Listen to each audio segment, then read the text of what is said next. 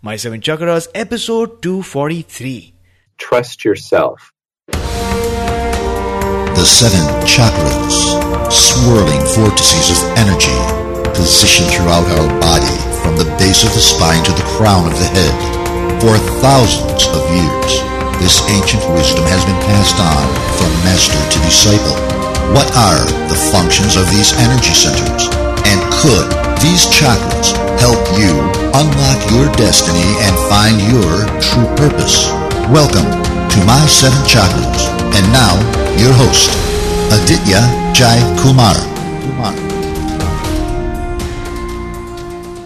What's up, Action Tribe? AJ here, host and founder of My Seven Chakras, the show where we dive deep into the ancient world to uncover nuggets of wisdom that will surely transform your life. So if you are new to this show, then I want to give you a warm welcome. Now, most of you listen to the show on a regular basis, but not all of you know that we have a Facebook group called Action Tribe. Action Tribe is a supportive community for people who want to heal spiritually, mentally, emotionally, and physically.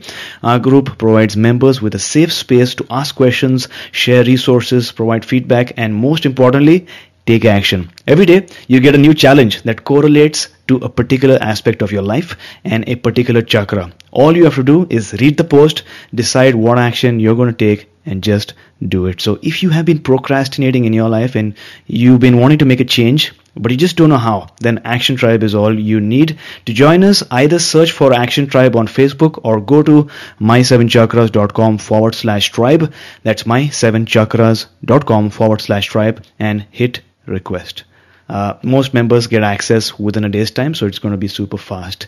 And I'm ready to see you on the inside. And with that out of the way, we are now ready to welcome our special guest for today, Dr. Brian Boxer Wachler. So Dr. Brian, are you ready to inspire? I am. Wonderful. So Dr. Brian Boxer Wachler, MD, or Dr. Brian, as his patients affectionately call him, is considered America's TV eye doctor, having appeared on Today's Show, The Doctor, Good Morning America, CNN Extra, as well as many local news channels across the country. Dr. Brian has authored 3 best-selling medical books, is a WebMD editor, and has given 230 scientific talks. He was selected to give a distinguished TEDx talk as well. He has an international reputation as an authority on keratoconus or LASIK and other advanced vision correction procedures. So Action Tribe, you're in for a special treat today. Dr. Brian, thank you so much for joining me. It's a real pleasure, AJ, to be here. Thanks for having me. Wonderful, wonderful. So let's begin, as we always do, with some inspiration. My question to you is, what is your favorite inspirational quote, and how do you apply that quote in your life? My favorite quote is, trust yourself. And the reason why is because so many people nowadays don't have that inner confidence to be able to trust what they are feeling or their own decisions. And we're going to talk about that too, because the book really does touch upon that, the book Perceptual Intelligence, that we're here to discuss too. And I think that comes from knowledge and understanding and awareness. And when you have those components, it really does unlock a lot of things in your life. And I apply that because having experiences is what allows you to build your confidence. And we have twin daughters that my wife and I are raising, and they're 11 years old now. And as a parent, one of the most important things that we do, in addition to providing love in a very nurturing environment, but we want them to do activities where they can accomplish something, and that feedback loop inside their mind gives them that confidence. And that's how I've applied it, throughout my life. Wonderful. Thanks a lot for sharing this wonderful quote and powerful quote with us, which is trust yourself. Action Tribe, it's all about having that inner confidence to trust what you're feeling deep within. And of course, that does not come immediately. It comes with some experience, that wonderful feedback loop that you spoke about, and of course, awareness, understanding, and knowledge. So Dr. Brian, talk to us about what is really the meaning of perceptual intelligence. Perceptual Intelligence, the name of the book that just got released, is where we interpret our experiences to separate fantasy from reality. Or really another way of thinking about it, it's like having a built-in BS detector in your head so you can make better, smarter decisions in your life. Got it. And I'm sure that all of us want to be able to make these smarter decisions in our life because, we come across so many stimuli, people, interactions, experiences, and we want to be able to distinguish from reality and what is fantasy as well. But before that, I want to ask you this question. How did you go from being a surgeon and an ophthalmologist working in the field of vision correction to writing a book in the field of perception? What's the story behind that? I get that question a lot because on the surface there doesn't seem to be an obvious connection, and I still am an eye surgeon. I'm still doing all these procedures that you mentioned in my introduction. Right. But the reason for the book goes back well before I was even a doctor. I have to take you all back to when I was in 6th grade in elementary school, where I secretly checked out from the library a Judy Blume book called Are You There, God? It's Me, Margaret. And it's a coming-of-age book for girls. And I was just naturally curious how the mind of the opposite sex worked. And it was just that curiosity of how our brains work, and that's where it started. Then in college at UCLA, I was a psychobiology major, which is a combination of psychology and biology, because I wanted to better understand the inner workings of our minds and our brains. And then the real reason, the inspiration that I did the book was when I was in Sochi, Russia in 2014. I was there for moral support for my patient, Stephen Holcomb. He's the U.S. gold medal Olympic champion bobsledder, and he had a condition called keratoconus, where the cornea, the front part of the eye, bulges out uncontrollably and can cause a tremendous amount of distortions and night vision difficulties and really just ruin somebody's life. Right. Well, I had treated his condition with these procedures that I had developed and pioneered, and he came back from basically being legally blind, and that's when he won a gold medal in Vancouver at the Olympics there in 2010, and that's why I was in Sochi for moral support. While I was in Sochi, I witnessed more than Stephen winning 2 bronze medals in bobsled, but I also saw how Vladimir Putin was manipulating the world's perception of himself compared to what he was really doing. And that's when I started writing, and that was the genesis for the book. Got it. So thanks a lot for sharing that backstory. It's really amazing to note how it all started.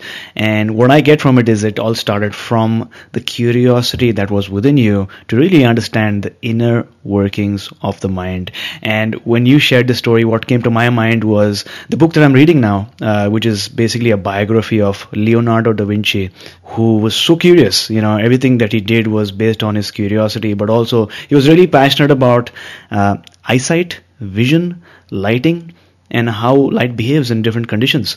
So, it usually happens that when I'm interviewing a person, especially yourself in this field, I'm usually reading some book that correlates or something that might help me understand, what we're talking about today. So thanks a lot for sharing that story with us. Could you provide some everyday examples of how our emotions or memories even might influence our perception of reality? Definitely. I'll start with a very funny one. Sure. There's a coffee that is called Kopi Luwak, and it sounds very exotic.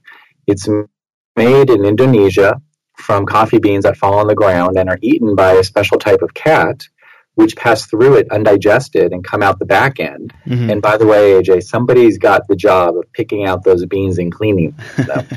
And the story, though, the marketing story, is that these cats have a near magical ability to pick out the very best beans, which makes this amazing coffee.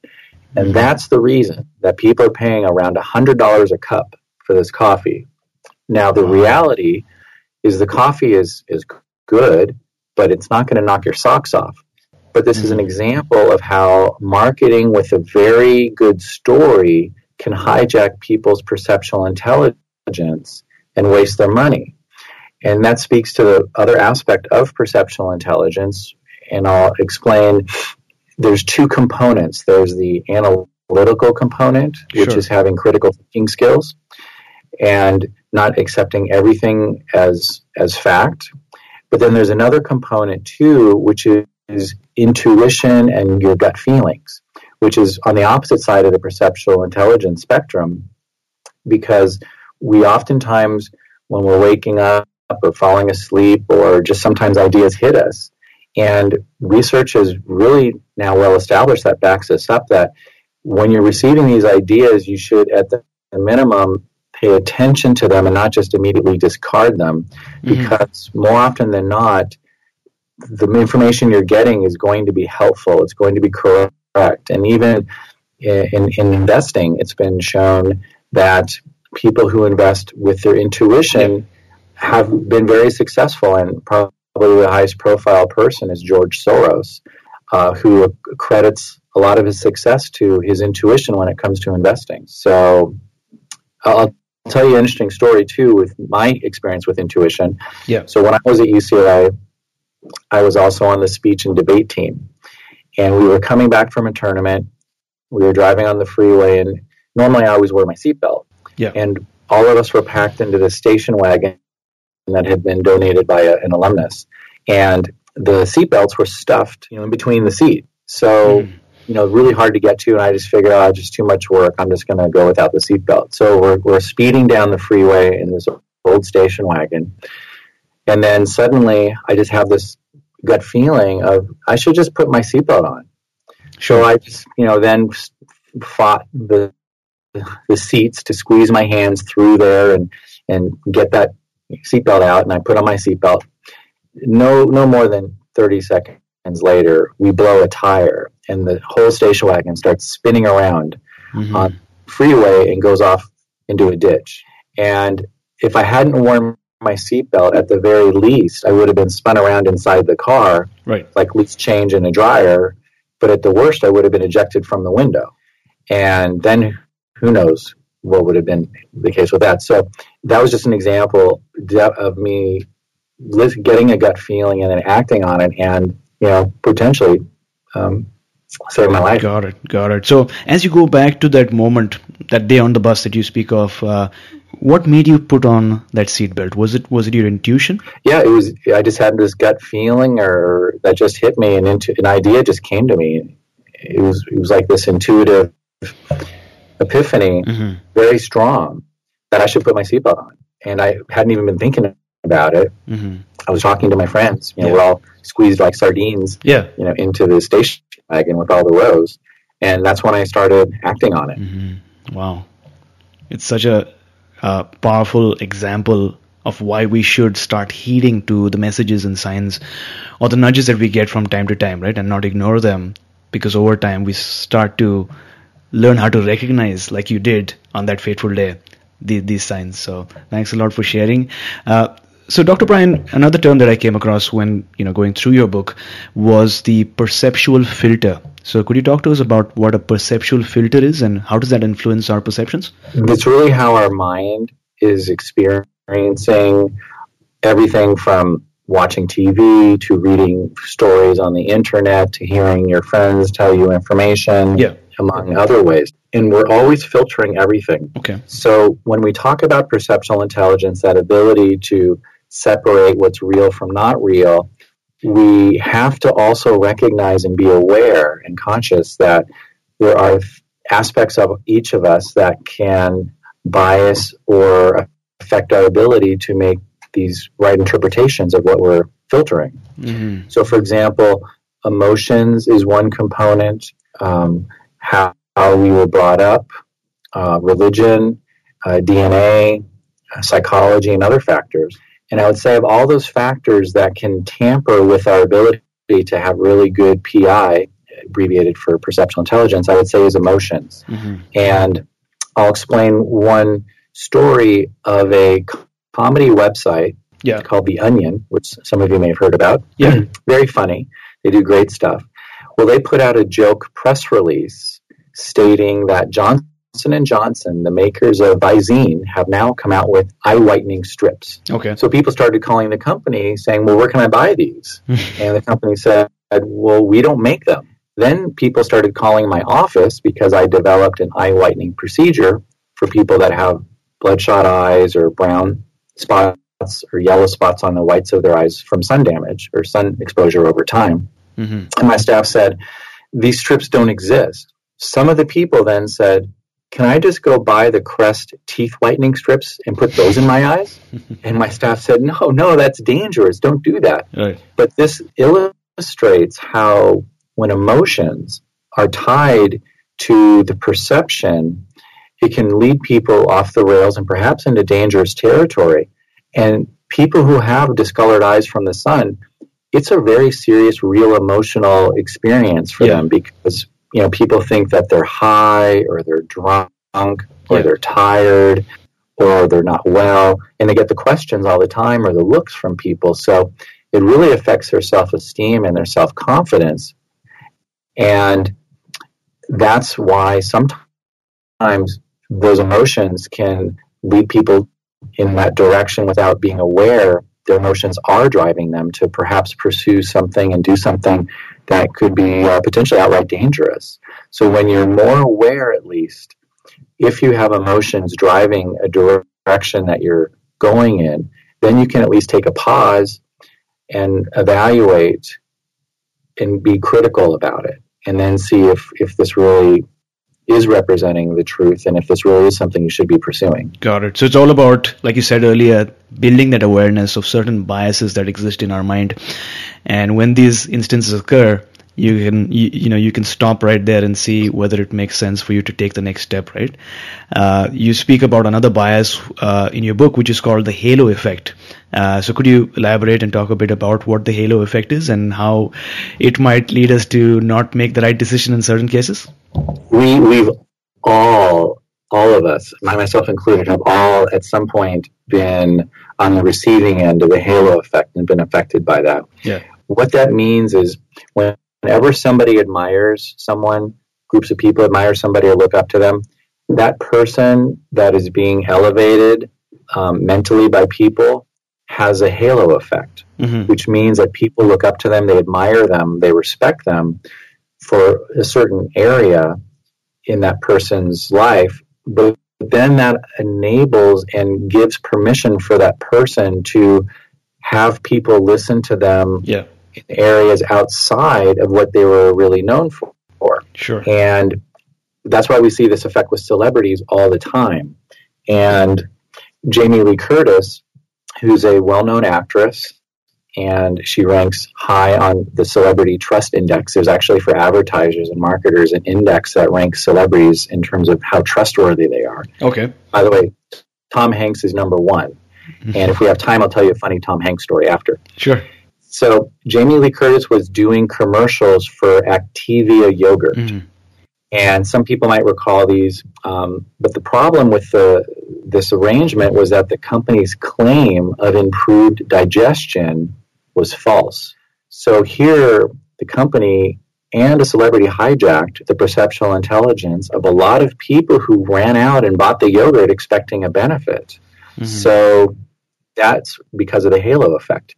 But we see the halo effect in all other situations, especially now with what's come out in the media with so much sexual misconduct of people in power, Harvey Weinstein, Louis C.K., Matt Lauer, and others, many others, in business as well.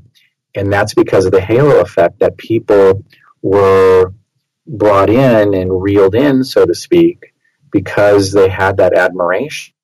Sure. And the good news of actually what's happening with everything that we're seeing in the media, this explosion of news stories, which we've never seen before about sexual misconduct like this, is that it's actually empowering a lot of women especially to know that since it's out in the open so much and there's so much dialogue, that if they experience something like this, that now they can be more confident. We talked about confidence earlier. That now they can have that confidence to say no and then to report it. And this is also opening up the dialogue with parents too, with their children. And we had this discussion with our girls to explain what this is all meaning to educate children, and not just girls, but boys too should be educated because they can be victims of sexual misconduct as well.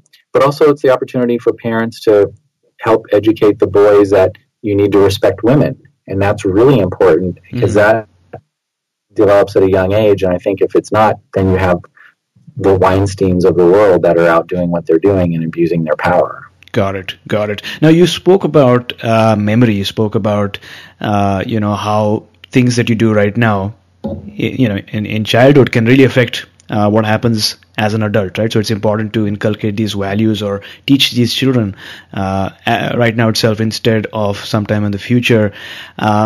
Let's talk about memory now, because in your book you mentioned that sometimes a vague memory or a painful incident can affect our ability to perceive reality. So are there any examples that you've seen over the years about this situation? Sure. I think if somebody has a bad experience, then, and I'll give you something just very simple. If somebody had, when they were drinking and they had a really bad hangover from white wine, yeah, and then they come around even as an adult and they smell white wine, yeah, that can make them react poorly and feel like, this is a toxic substance to them. Yeah. Whereas someone else may drink white wine and say, oh, this is the best white wine I've ever had in my life. Yeah. Right? Same wine, but two totally different experiences. And one is because of a rather unpleasant memory of having a hangover when they were younger by, drinking the wine. So, but there's lots of experiences too, from childhood. And that's why with children, it's such an important time because, as parents that are listening, how your children are developing right now is going to shape the rest of their life to a degree. So that's why it's so important to spend time with kids as much as possible, be interactive. And there's a great quote I heard from somebody, which is that love is spelled Time when it comes to child raising. And that just means spending time with them. And it's not so much being with them and you're on your phone looking at stuff. It's being with them and interacting and doing something jointly with them.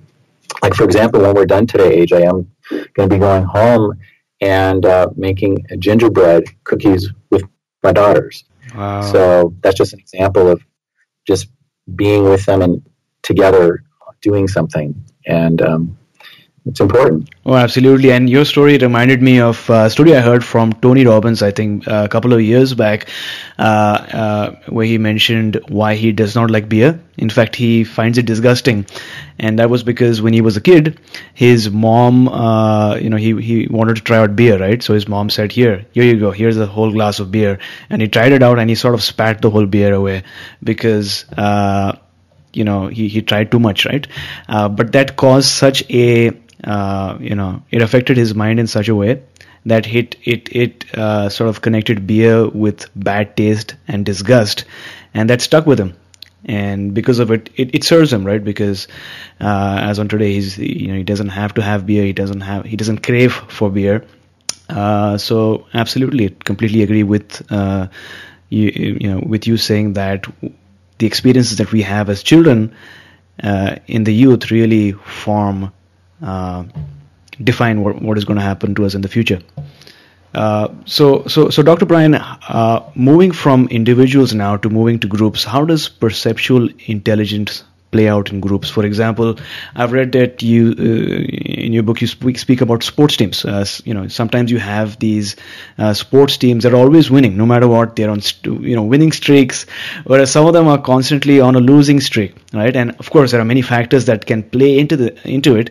But how does perceptual intelligence play a role here when we're looking at not one person but a whole team? The book really goes through this, and I'll give some examples too to explain and answer the question. When you have athletes that are working together as a team, it's really a great example of the sum is more than just the parts together. Yeah, and there is an energy. Every person, every body, right? Every living thing has an energy, and when you have people that are so in sync with each other, the energy between them all can be unstoppable. And that's why teams can be on an incredible winning streak. And, when you have athletes, when they're well trained, well coached, and they're prepared, and they're all working together, it's it's a beautiful thing. It's a thing of beauty. And one sport that I still do that I did in college was being on the rowing team. Okay. And I always like to think of that as the epitome of working together as a team, because everybody in the boat who's rowing, let's say an 8-person boat, everybody needs to be doing the exact same thing, although the boat's not going to go as fast as it could. And as any sports team has that similar dynamic. And it works in the opposite way too, where if people are not confident and mentally they think, oh, there's no way that we can beat this team. Yeah. And one person saying that, it can start permeating and poisoning the energy of the team. And then it becomes a self-fulfilling prophecy.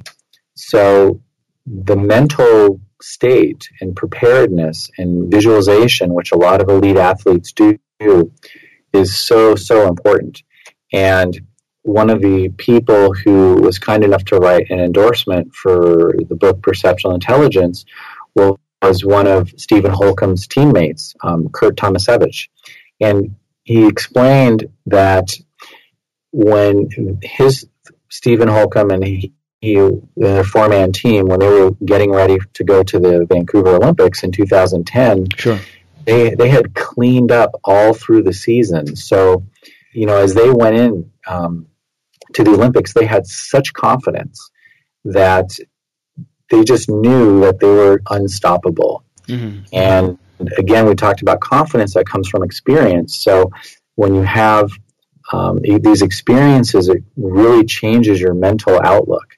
But this is something that everybody can use. The everyday person can do something similar. And one of the things that all these athletes do is they will visualize when they're in a quiet place, maybe laying in bed, getting ready to fall asleep or waking up. They'll close their eyes and they will play a movie of what they want to see happen during the actual sporting event. And Stephen Holcomb was able to visualize every turn on every track in the world. Mm-hmm. He was so good at that.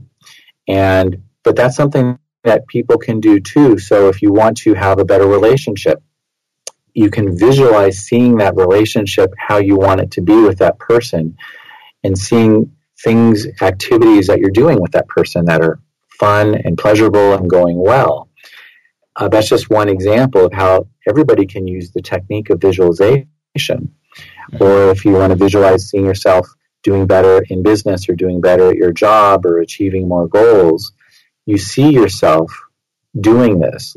It's an internal movie that you play. So, and that's something that everybody can use to their benefit. It's not just for elite athletes. Oh, absolutely. And I love how you framed it, how you phrased it. Every living thing has an energy, and that when people are in sync, they are literally unstoppable. So it's not just one person action tribe, it's the entire team, it's the entire army, it's the entire workforce. When they are in motion, they stay in motion, and sometimes that can be intimidating for the other team because they note the energy, they can feel the energy, they can feel the victory, and that really is a prophecy that fulfills itself. And thanks a lot for sharing this wonderful strategy or this technique, which is visualization, because it really helps build the confidence needed to win the game. And again, this phrase comes to my mind. I think it was Tony Robbins who said it, when he mentioned that the brain does not know the difference between something you vividly imagine and something that is real. So exactly. And I'll just give you another story here. In my practice, all the staff are always in sync with each other. Mm-hmm. What drives us is to help people, whether it's with keratoconus or with the eye whitening procedure or other procedures that I do to help people with their eye issues. And everybody here has that inner desire to help people. Mm-hmm. And so when you have everybody really with the same goal, on the same page, their heart is in the right place. Yeah. We hear this all the time, and this is something that every organization can tap into. Is when people say, I've never been to a doctor's office like yours ever before, and people fly in from all over the United States, Canada, other countries all the time, and everybody says that, and it's just reflecting that harmony among everybody in the organization. And as organizations grow, it can be harder to do that, but so it could be achievable. And there's some great companies out there that have literally thousands of people, but they have that same sort of harmony. Sure. And Zappos is a good example of that. So no matter what size of the organization, it's achievable, and it's like magic when it happens. Well, absolutely. And just when you said Zappos, I was thinking about Zappos, I was thinking about Apple, I was thinking about even Amazon as well. These companies which are literally growing leaps and bounds. It's not just because of the products, but it's about the employees as well, who are driven a lot of times because of the norms or the stories that are shared within the workspace. But in your case, Doctor, the fact that you have employees that are driven and have a common vision and goal and purpose, is this something that you keep in mind during the recruiting stage when you're hiring them, or is it something that grows as time passes, as the employees in the organization and gets to know more about the leader as well as the other people working here? It's a great question, and the philosophy of myself and my administrator is always, we can train somebody and we can teach somebody the technical aspects of what they can do, but we can't train somebody and teach somebody to be caring. And as long as somebody comes in as a caring person, a giving person, then we can teach them everything else, the technical knowledge that they need. If somebody comes in and they don't have that inner quality in their heart and their soul, sure, I don't think we can really give that to them. Got it. I think that's powerful, and I'm sure a lot of entrepreneurs and small business owners listening to this episode can take that note as well. The next time they're making a hiring decision is to note that skills, they can be taught, but make sure you're hiring the right person for your organization. So Dr. Brian, let's talk about the workings of a cult now as it relates to the concept of perceptual intelligence. Why do people join them in the first place? It's typically because somebody is either in a funk or they're having a bad phase in their life with their family and they're feeling very isolated. So in being lonely, Billy Joel has a really great song, Piano Man. And there's one lyric that says, they're sharing a drink they call loneliness, but it's better than drinking alone. And loneliness is really a very, very, very difficult place for somebody to be in because many reasons. But when they have a cult or somebody from a cult come in, and cults understand this. They have this down to a very, very exact science, how they recruit and who they target. They will provide the person with unconditional love, which they know the person is not receiving in their personal life. And that immediately draws the person in because everybody wants to be loved and liked. So they provide that. And already now we start to see the perceptual intelligence of the fault of separating reality from fantasy fracturing, because now they're thinking that this is a genuine love that they're receiving from people in the cult when it's not. But the emotions, which we touched on earlier, are now bubbling up, and it's helping to connect and make them and cloud their ability to understand what's happening. And the cults do this. And then they also at times will even allow people to start over and give them a brand new identity, sometimes even a new name. Right. And so if the person was unhappy with how their life was before, it's like saying, we love you, you're wonderful, and you know what? You can start over. We'll allow you to have a new you even. Sure. And so this is very seductive and very attractive, and that's why cults can be so powerful to bring people in.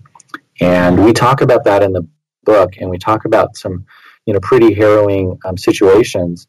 Dr. Marvin Galper, who is a psychologist, we interviewed for the book, and he explains that, this is a very challenging thing because he would go in with a team of extractors. It would look like the Navy SEALs, right? Yeah. Like rescuing somebody. Sure. In the cloak of darkness, in the middle of the night, they would break into a house where the cult was, because parents would hire them to extract their children, and they would get the kids out, and then they'd have to. Dr. Galper would deprogram them, and that was his expertise with cult deprogramming. And then he made the point, though, is that it's so important once they're done that they go back to an environment in the family where it's going to be nurturing and provide them what they were lacking. Otherwise, they can fall back into the cult situation again because of the need to be around people that are providing, the nurturing love environment. So that's how cults really prey on people, and it can happen to anybody. I don't think any parent ever thought that had a child in a cult thought that, oh yeah, my kid's the type of kid who's going to go to a cult. Nobody thinks that. Nobody thinks it. But you can. I mean, there was one story of a valedictorian from high school who in college was in a funk, and she ended up being in a cult and got out eventually. Right. But who would think a valedictorian out of high school who has everything going for her would end up being in a cult? So I'll always appreciate that it's a possibility, and to have that awareness. Again, when you have awareness, that's your biggest weapon when you're aware. Got it. And what you're sharing is really, really powerful, Action Tribe. I'm not sure if you are taking notes or noting it down right now.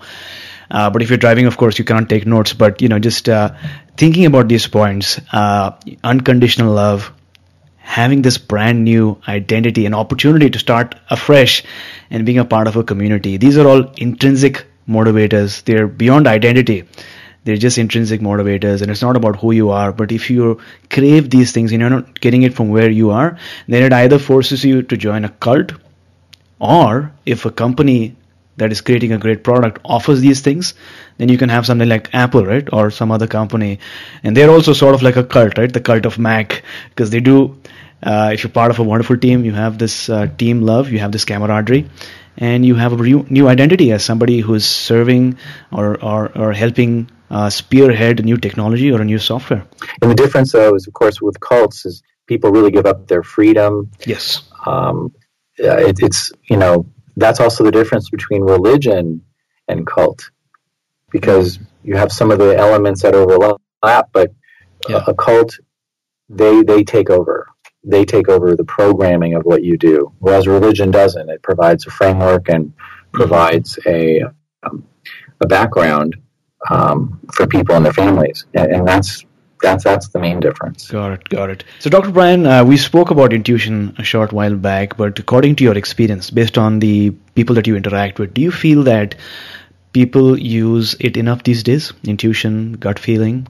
I think it's lacking, and I think because people are never generally, it's not taught in schools. Like, we learn how to be analytical in schools, which is a lot less now than it used to be, which is why people are finding the book and the information in the book so powerful to help them. Yeah. But especially when you talk about something very intangible like intuition and gut feelings, that's not really ever taught in school by and large, because there's not a lot that we can go to and show this is what your gut feeling looks like. We can say this is what electrical impulses look like, going from the nerves in your body, and this is what blood flow looks like, right? It's tangible. We can see it, we can measure it, but when we talk about these soft areas like intuition and gut feelings, because you have to come upon it, like the people in your tribe obviously found their way to you, and this is one way that people can learn about that. But usually, if you don't have the lucky enough experience of that, like being in your tribe, people may not have any idea of that, and that it's something that they should pay attention to. So we are having, I would call it not a constitutional crisis right now in our country. It's really more of a perceptual crisis in our country, and people not being in tune with their intuition and gut feelings is part of that. Thanks a lot for sharing. Now, Dr. Brian, For someone listening to the show right now, if you had to share one action step for improving his or her perceptual intelligence, what would that be? What would you encourage our listeners to do right after this episode? I would suggest to be aware, and especially if you are finding yourself emotional about something, even if you're in a heated conversation. These days we don't talk to people the way we used to. It's like people are yelling because they feel so strongly about their positions, regardless if it's politics or about a product or anything. And so we need to be aware, and that's, I think, the most important thing is be aware of what we're doing and what we're experiencing. And if we're aware, then we can realize we're getting emotional about something. Then we can at least take a 3-second pause, three deep breaths. And when you take 3 deep breaths, as you know, you start to change the physiology in your body and in your mind. And you can start decompressing what was otherwise building up. Mm-hmm. And that can reverse the direction of the emotions by just taking those 3 deep breaths. And it allows you that moment that you need to be able to not continue down a road, which if it was going in the emotional direction, it might be something that could lead you to say something that's regrettable or to do something that's regrettable because it was so emotional. So there you go, Action Tribe. It's all about being aware of the situation, being aware of the biases that might be there in your mind. It's about using your gut feelings more, and it's all about breathing when you really need to deeply. So access the show notes for today's episode to read the inspirational quotes, the book recommendations, and other nuggets. Go to my7chakras.com/243. That's our website, my7chakras.com/243. Obstacles cannot crush me. Every obstacle yields to stern resolve. This is a wonderful quote by Leonardo da Vinci. Action Tribe, obstacles come in every person's life. That's one of the reasons why I focus on stories about challenges on our show, to show you that you are not alone in these tough times. But you must remember that these challenges are here to strengthen you physically and mentally, because once you overcome them, life will never be the same again. You may be in a situation where you don't know what to do next, but that's all right too. Don't avoid seeking help or assistance from others. Sometimes when the problem is looked at from a different vantage point, from a different perspective or a different viewpoint, it might not be so bad after all. So take help, don't give up, and remember that every obstacle in your life yields to stern resolve. So Dr. Brian, take us back to a time in your life when you had to face a big challenge. How did you confront it, and what steps did you take to overcome that issue? I had an experience in my professional career that I was asked to give a TEDx talk about, actually. And so I'm going to explain is detailed in a TEDx talk that can be found on YouTube by searching my last name, Boxer Wachler TEDx. So as a keratoconus expert and somebody originally trained to do cornea transplants, which are very invasive and painful and have a very long recovery for keratoconus, that condition that causes the cornea to bulge out and cause distortions, I had developed a procedure at the time called C3R, which was revolutionary because it strengthened non-invasively the cornea, which is the outer lens or windshield of the eye, so it would stop the bulging and prevent people from needing cornea transplants. It was a combination of vitamin applications with a special type of light. It took 30 minutes, and it was a one-day recovery. So it was incredibly revolutionary, and I was having very good success with it. So much so that the cornea transplant surgeons were starting to criticize me for this. And I remember my very first talk that I gave at a scientific meeting, I thought it was going to be like in the movies, where somebody goes up and to a conference group of hundreds and hundreds of people and makes a scientific presentation, and then you get a standing ovation. And I gave my talk and to all these eye surgeons, and I was shocked because I had a few half-hearted claps, and then I just wasn't clear what was happening. And I got off the podium. And then after my talk, I had doctors even coming up to me saying, like, I don't believe you. You should just keep doing cornea transplants, Brian. I was young, and it was early part of my career. So I was younger at that time.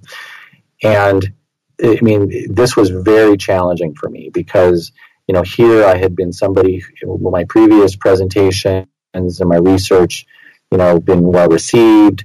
And now suddenly I was getting ostracized from the field, just hammered. And doctors telling patients who were thinking about coming out to see me, oh, don't go do that, you know, what he's doing. They'd even say what I was doing was illegal and I should be put in jail. And they were telling other doctors this too. So all this stuff was happening in my career, and it was a pretty dark time. So I had this discussion with my wife of whether I should just give up doing the C3R procedure, because then I would be back in the quote-unquote old boys club, and things would be smooth sailing again. And I just realized, I talked to her, I remember, in the middle of the night, and I just realized, I became a doctor to help people, and even if that meant sacrificing my career to help people, I'm willing to make that change and trade, because at the end of the day, I'm here to be a doctor to help people. Like, because I found out afterwards that the cornea transplant surgeons were not liking what I was doing because they were losing business. Yeah. Right. They're not, people aren't having cornea transplants if I'm able to prevent them from needing them. Well, then everything really changed when, and I mentioned this earlier, Stephen Holcomb, at the time he had lost his vision due to keratoconus and had to retire from the sport of bobsledding. He had seen 12 other eye doctors. Everybody told him he needed cornea transplant, and that would have put him out of the field anyway. But the U.S. bobsled team and the U.S. Olympic Committee, he was the best driver they had seen for a long, long decades. And he was the best chance of them winning a gold medal. So he came out to see me. I treated him. I restored his vision with another set of implants. And he ended up being 2020, comes out of retirement, starts driving the bobsled, and he wins a gold medal in 2010 at the Vancouver Olympics, which was the first time for the U.S. in 62 years. Harry Truman was president the last time the U.S. had that accomplishment a long time ago. Well, all the media coverage after that, it just put the procedure on the map, and I eventually renamed it for him in his honor, Holcomb C3R, because he really saved the procedure. And that, after that kind of shot a bullet through the vocal cords of the critics that I had. And so it's been fine ever since. But that was a dark chapter, though. And because I had the confidence to believe in myself and not yield to essentially peer pressure that you might think of, in school, like you get. This was professional peer pressure. It was really no different. And I stood my ground because I believed in myself and I believed in my procedure. And I think that's an important message for people, tying back to what we first mentioned about having confidence in yourself. And the book, and the information in the book really gives people those tools. And it's like little flashes go off in their head mentally after they get through this information in the book, because it helps people see things in a whole new light that they never saw before, and it gives them now this power to have control and more confidence. Wonderful. Thanks a lot for sharing this really inspiring story. And many of our listeners listening to this episode right now, even though they might not be from your field, they will surely be able to relate to this situation where you developed a new procedure, C3R, which was amazing because it prevented cornea transplants and it had a short recovery cycle, just 1 day recovery. You had a lot of success and you were expecting accolades and praises, but instead you received a lot of criticism from your peers, like professional peer pressure, like you mentioned, people telling you what to do and what not to do. And this was, of course, challenging because you sort of, it seems, felt like an outcast from all these comments from people and then you just had this discussion with your wife about what to do next, right? So do you go back to your normal life and be amongst your peers, or take the risk and make the change for the good of all, for the people who you serve? And you sort of had this moment where you went back to the reason why you became a doctor in the first place, and that helped you gain the confidence, and you resolved to take action anyway. And of course, when you had this opportunity to help the bobsled champion who won the medal at the Olympics, that really helped you really strengthen your case, and all the critics were silenced. That is a superb example for all of our listeners listening to this show to listen to their intuition, listen to their gut feelings, and listen to people who they trust, whether it's your wife or your husband or your kids, as opposed to listening to peers who have nothing but to criticize you. So thanks a lot for sharing. My pleasure. And like I said, my TEDx talk is on YouTube to view it if people would like to. So there you go, Action Tribe. To listen to the entire TEDx talk, go to YouTube, type Boxer Wachler. We'll have the link up in the show notes as well, and you can listen to the whole or watch the whole video. And if you're still with me, it means that we have really connected on today's episode, and I really appreciate your attention and intention in joining us for this session. As we proceed, I want you to take a moment to notice things around you, things that you would not have noticed otherwise. Maybe how the water falls into that cup, how the light hits your eyes during sunrise, how the pigeons all perch together on the wires above and how they fly together, how the fire burns and dances when you light the candle, how the entire forest sings when you're in the middle of the forest, just like a life symphony, and how a baby looks at the world around it, trying to make sense of it all, trying to take in the information and trying to learn. Action taker, start looking at things like you've never looked before. Today's topic is all about perception and vision and how you interpret things, because very soon you will realize, just like I am doing too, that everything happening is happening for a reason. Every species is here for a reason. Everyone is playing their part, and it's all working together wonderfully. Because just like the artist, the scientist, and genius Leonardo da Vinci once said, learn to see, realize that everything connects to everything else. So, Dr. Brian, as on today, what is your life purpose? My life purpose is to help people. And it's not just as a doctor. This morning, I went rowing this morning, and once a week I have a big stockpile of socks in my trunk of my car, and I always, once a week, personally give out socks to the homeless. And it's just another way of trying to help people, because I believe that's my purpose. And I've been doing that for probably over 10 years now. And I do it anonymously. I'm dressed in my sort of workout gear, rowing gear, so nobody knows who I am. And I just really love that one-on-one interaction with people. And I see how much of a difference something that we take for granted is getting up in the morning and just putting on a pair of socks from the drawer. For people like this could be the biggest thing that is experienced, for them in a whole week. So it's just so powerful to be able to give back and to help people. And really, I give credit to my mother-in-law, who's so wise, and she has a great expression, which probably got me even in the direction of doing what I'm doing with the homeless, which is it's just by the way the cards are dealt that you are helping and not being helped. That's really amazing. And of course, I strongly believe that when you plant these seeds of action, when you do something with no expectation in return, it always comes back in some form or the other.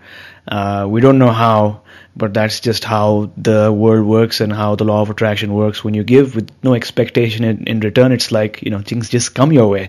So thanks a lot for really inspiring us to do something small, something simple. It doesn't have to be big, and nobody has to know you even did it as well. But, you're being watched. And with that, we've arrived at the very last round for today, which is called the Wisdom Round. So, Dr. Brian, what is the best advice that someone has ever given you? I would say the best advice that somebody ever gave me was, which is what I discussed in the beginning, is trust myself. And when you trust yourself, then you can follow the path that you were meant to be on. And sometimes people resist it, I think, at some point. But when you have these gut feelings, you have have the intuition, that's something you need to pay attention to. And at the very least, acknowledge that you're receiving some information and evaluate it, and then see if it makes sense to act on it. But trust yourself. Believe in yourself. Got it. So name one personal habit that keeps you strong, keeps you going. Exercise.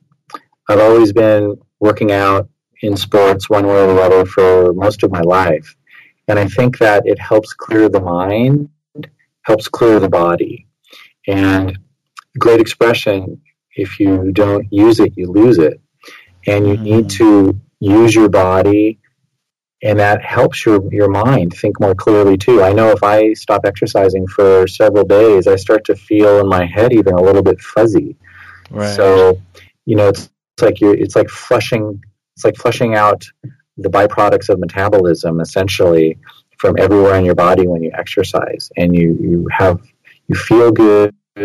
It's good for your body too, and it's good for your mind. So that's an important daily regimen for me. Great. So do you have a morning routine? I will work out before I go to work. So for me, that's always the best time. And, I'll stretch afterwards as well. And that's a routine for me too. Got it. So name one book that you'd like to recommend for our listeners today. Benjamin Franklin is a huge idol for me. And I would say his autobiography is a great book. I come back to that several times. Can't read it too many times, and it's got so many important life lessons in his autobiography. Got it. I'm currently reading the biography of Leonardo da Vinci, but that's Benjamin Franklin is definitely next on my list. Really awesome personality. Action Tribe, I know how much you love our book recommendations, and I know that many of you get these books as soon as you hear them shared on the show, and that's why Audible.com is offering Action Tribe one free audiobook download and a free trial for 30 days, so that you can get to check out this service if you haven't already. Now, Audible, in case you don't know, has many titles, 180,000 titles to choose from for your various devices, including bestsellers like The Chakra System by Anadia Judith, Autobiography of a Yogi by Paramahansa Yogananda, and A New Earth by Eckhart Tolle. To download your free audiobook today, I believe they have this book as well by the autobiography of Benjamin Franklin. All you need to do is go to my7chakras.com/free book. Once again, that's my7chakras.com/free book to start listening to your book. I might add, AJ, is for the audio of perceptual intelligence is, I've listened to a number of books as well that were narrated, and I always wanted to make sure that I would do my own book reading. And so on audible.com, it's actually me reading the book. So perceptual intelligence. So wow, all my personality is in there too. And there's some funny things too. Awesome. So Action Tribe, we have Dr. Brian's book as well as on Audible. So you have options. So the book's name is Perceptual Intelligence, the Brain's Secret to Seeing Past Illusion, Misperception, and Self-Deception. You learned a lot today. This is your opportunity to dive deeper into the different topics as well as stories, really fascinating stories that Dr. Brian shares. So, Dr. Brian, thank you so much for joining us today. Before you go, tell us one thing that you're really grateful for, and tell us how we can find you online. I'm really grateful for my family and my friends and my health, and more importantly, really, is to be able to do what I'm doing, which is to help people. And the book is one way that I'm also helping people, very different type of help than in my practice. And, the book really elevates people's game so they can have what they want in life, whether it's better relationships, better job, better sex, more success, more happiness. And in a way, without the information in the book, people will have a hard time achieving those things because they keep repeating the same pattern. So the information there does elevate people's potential success in every area in their life. Oh, and people can find me at perceptualintelligence.com, and my practice information is at boxerwachler.com. And we didn't have time to talk about the chapter on sex, AJ, but there is an amazing chapter on sex So Absolutely. do go get it now on Amazon or anywhere books are sold. So we'll have all the links up in the show notes. Action Tribe, this was a superb episode. A lot of stuff learned about the workings of the mind, of the brain, as well as biases that you need to be aware of. So, Dr. Brian, thank you so much for coming on our show, talking to us about perceptual intelligence and taking us one step closer to a human revolution. My pleasure, AJ. Have a wonderful rest of the day. You were listening to My 7 Chakras. Go to mysevenchakras.com. Download your free gift, get inspired, and take action. Transform your life today.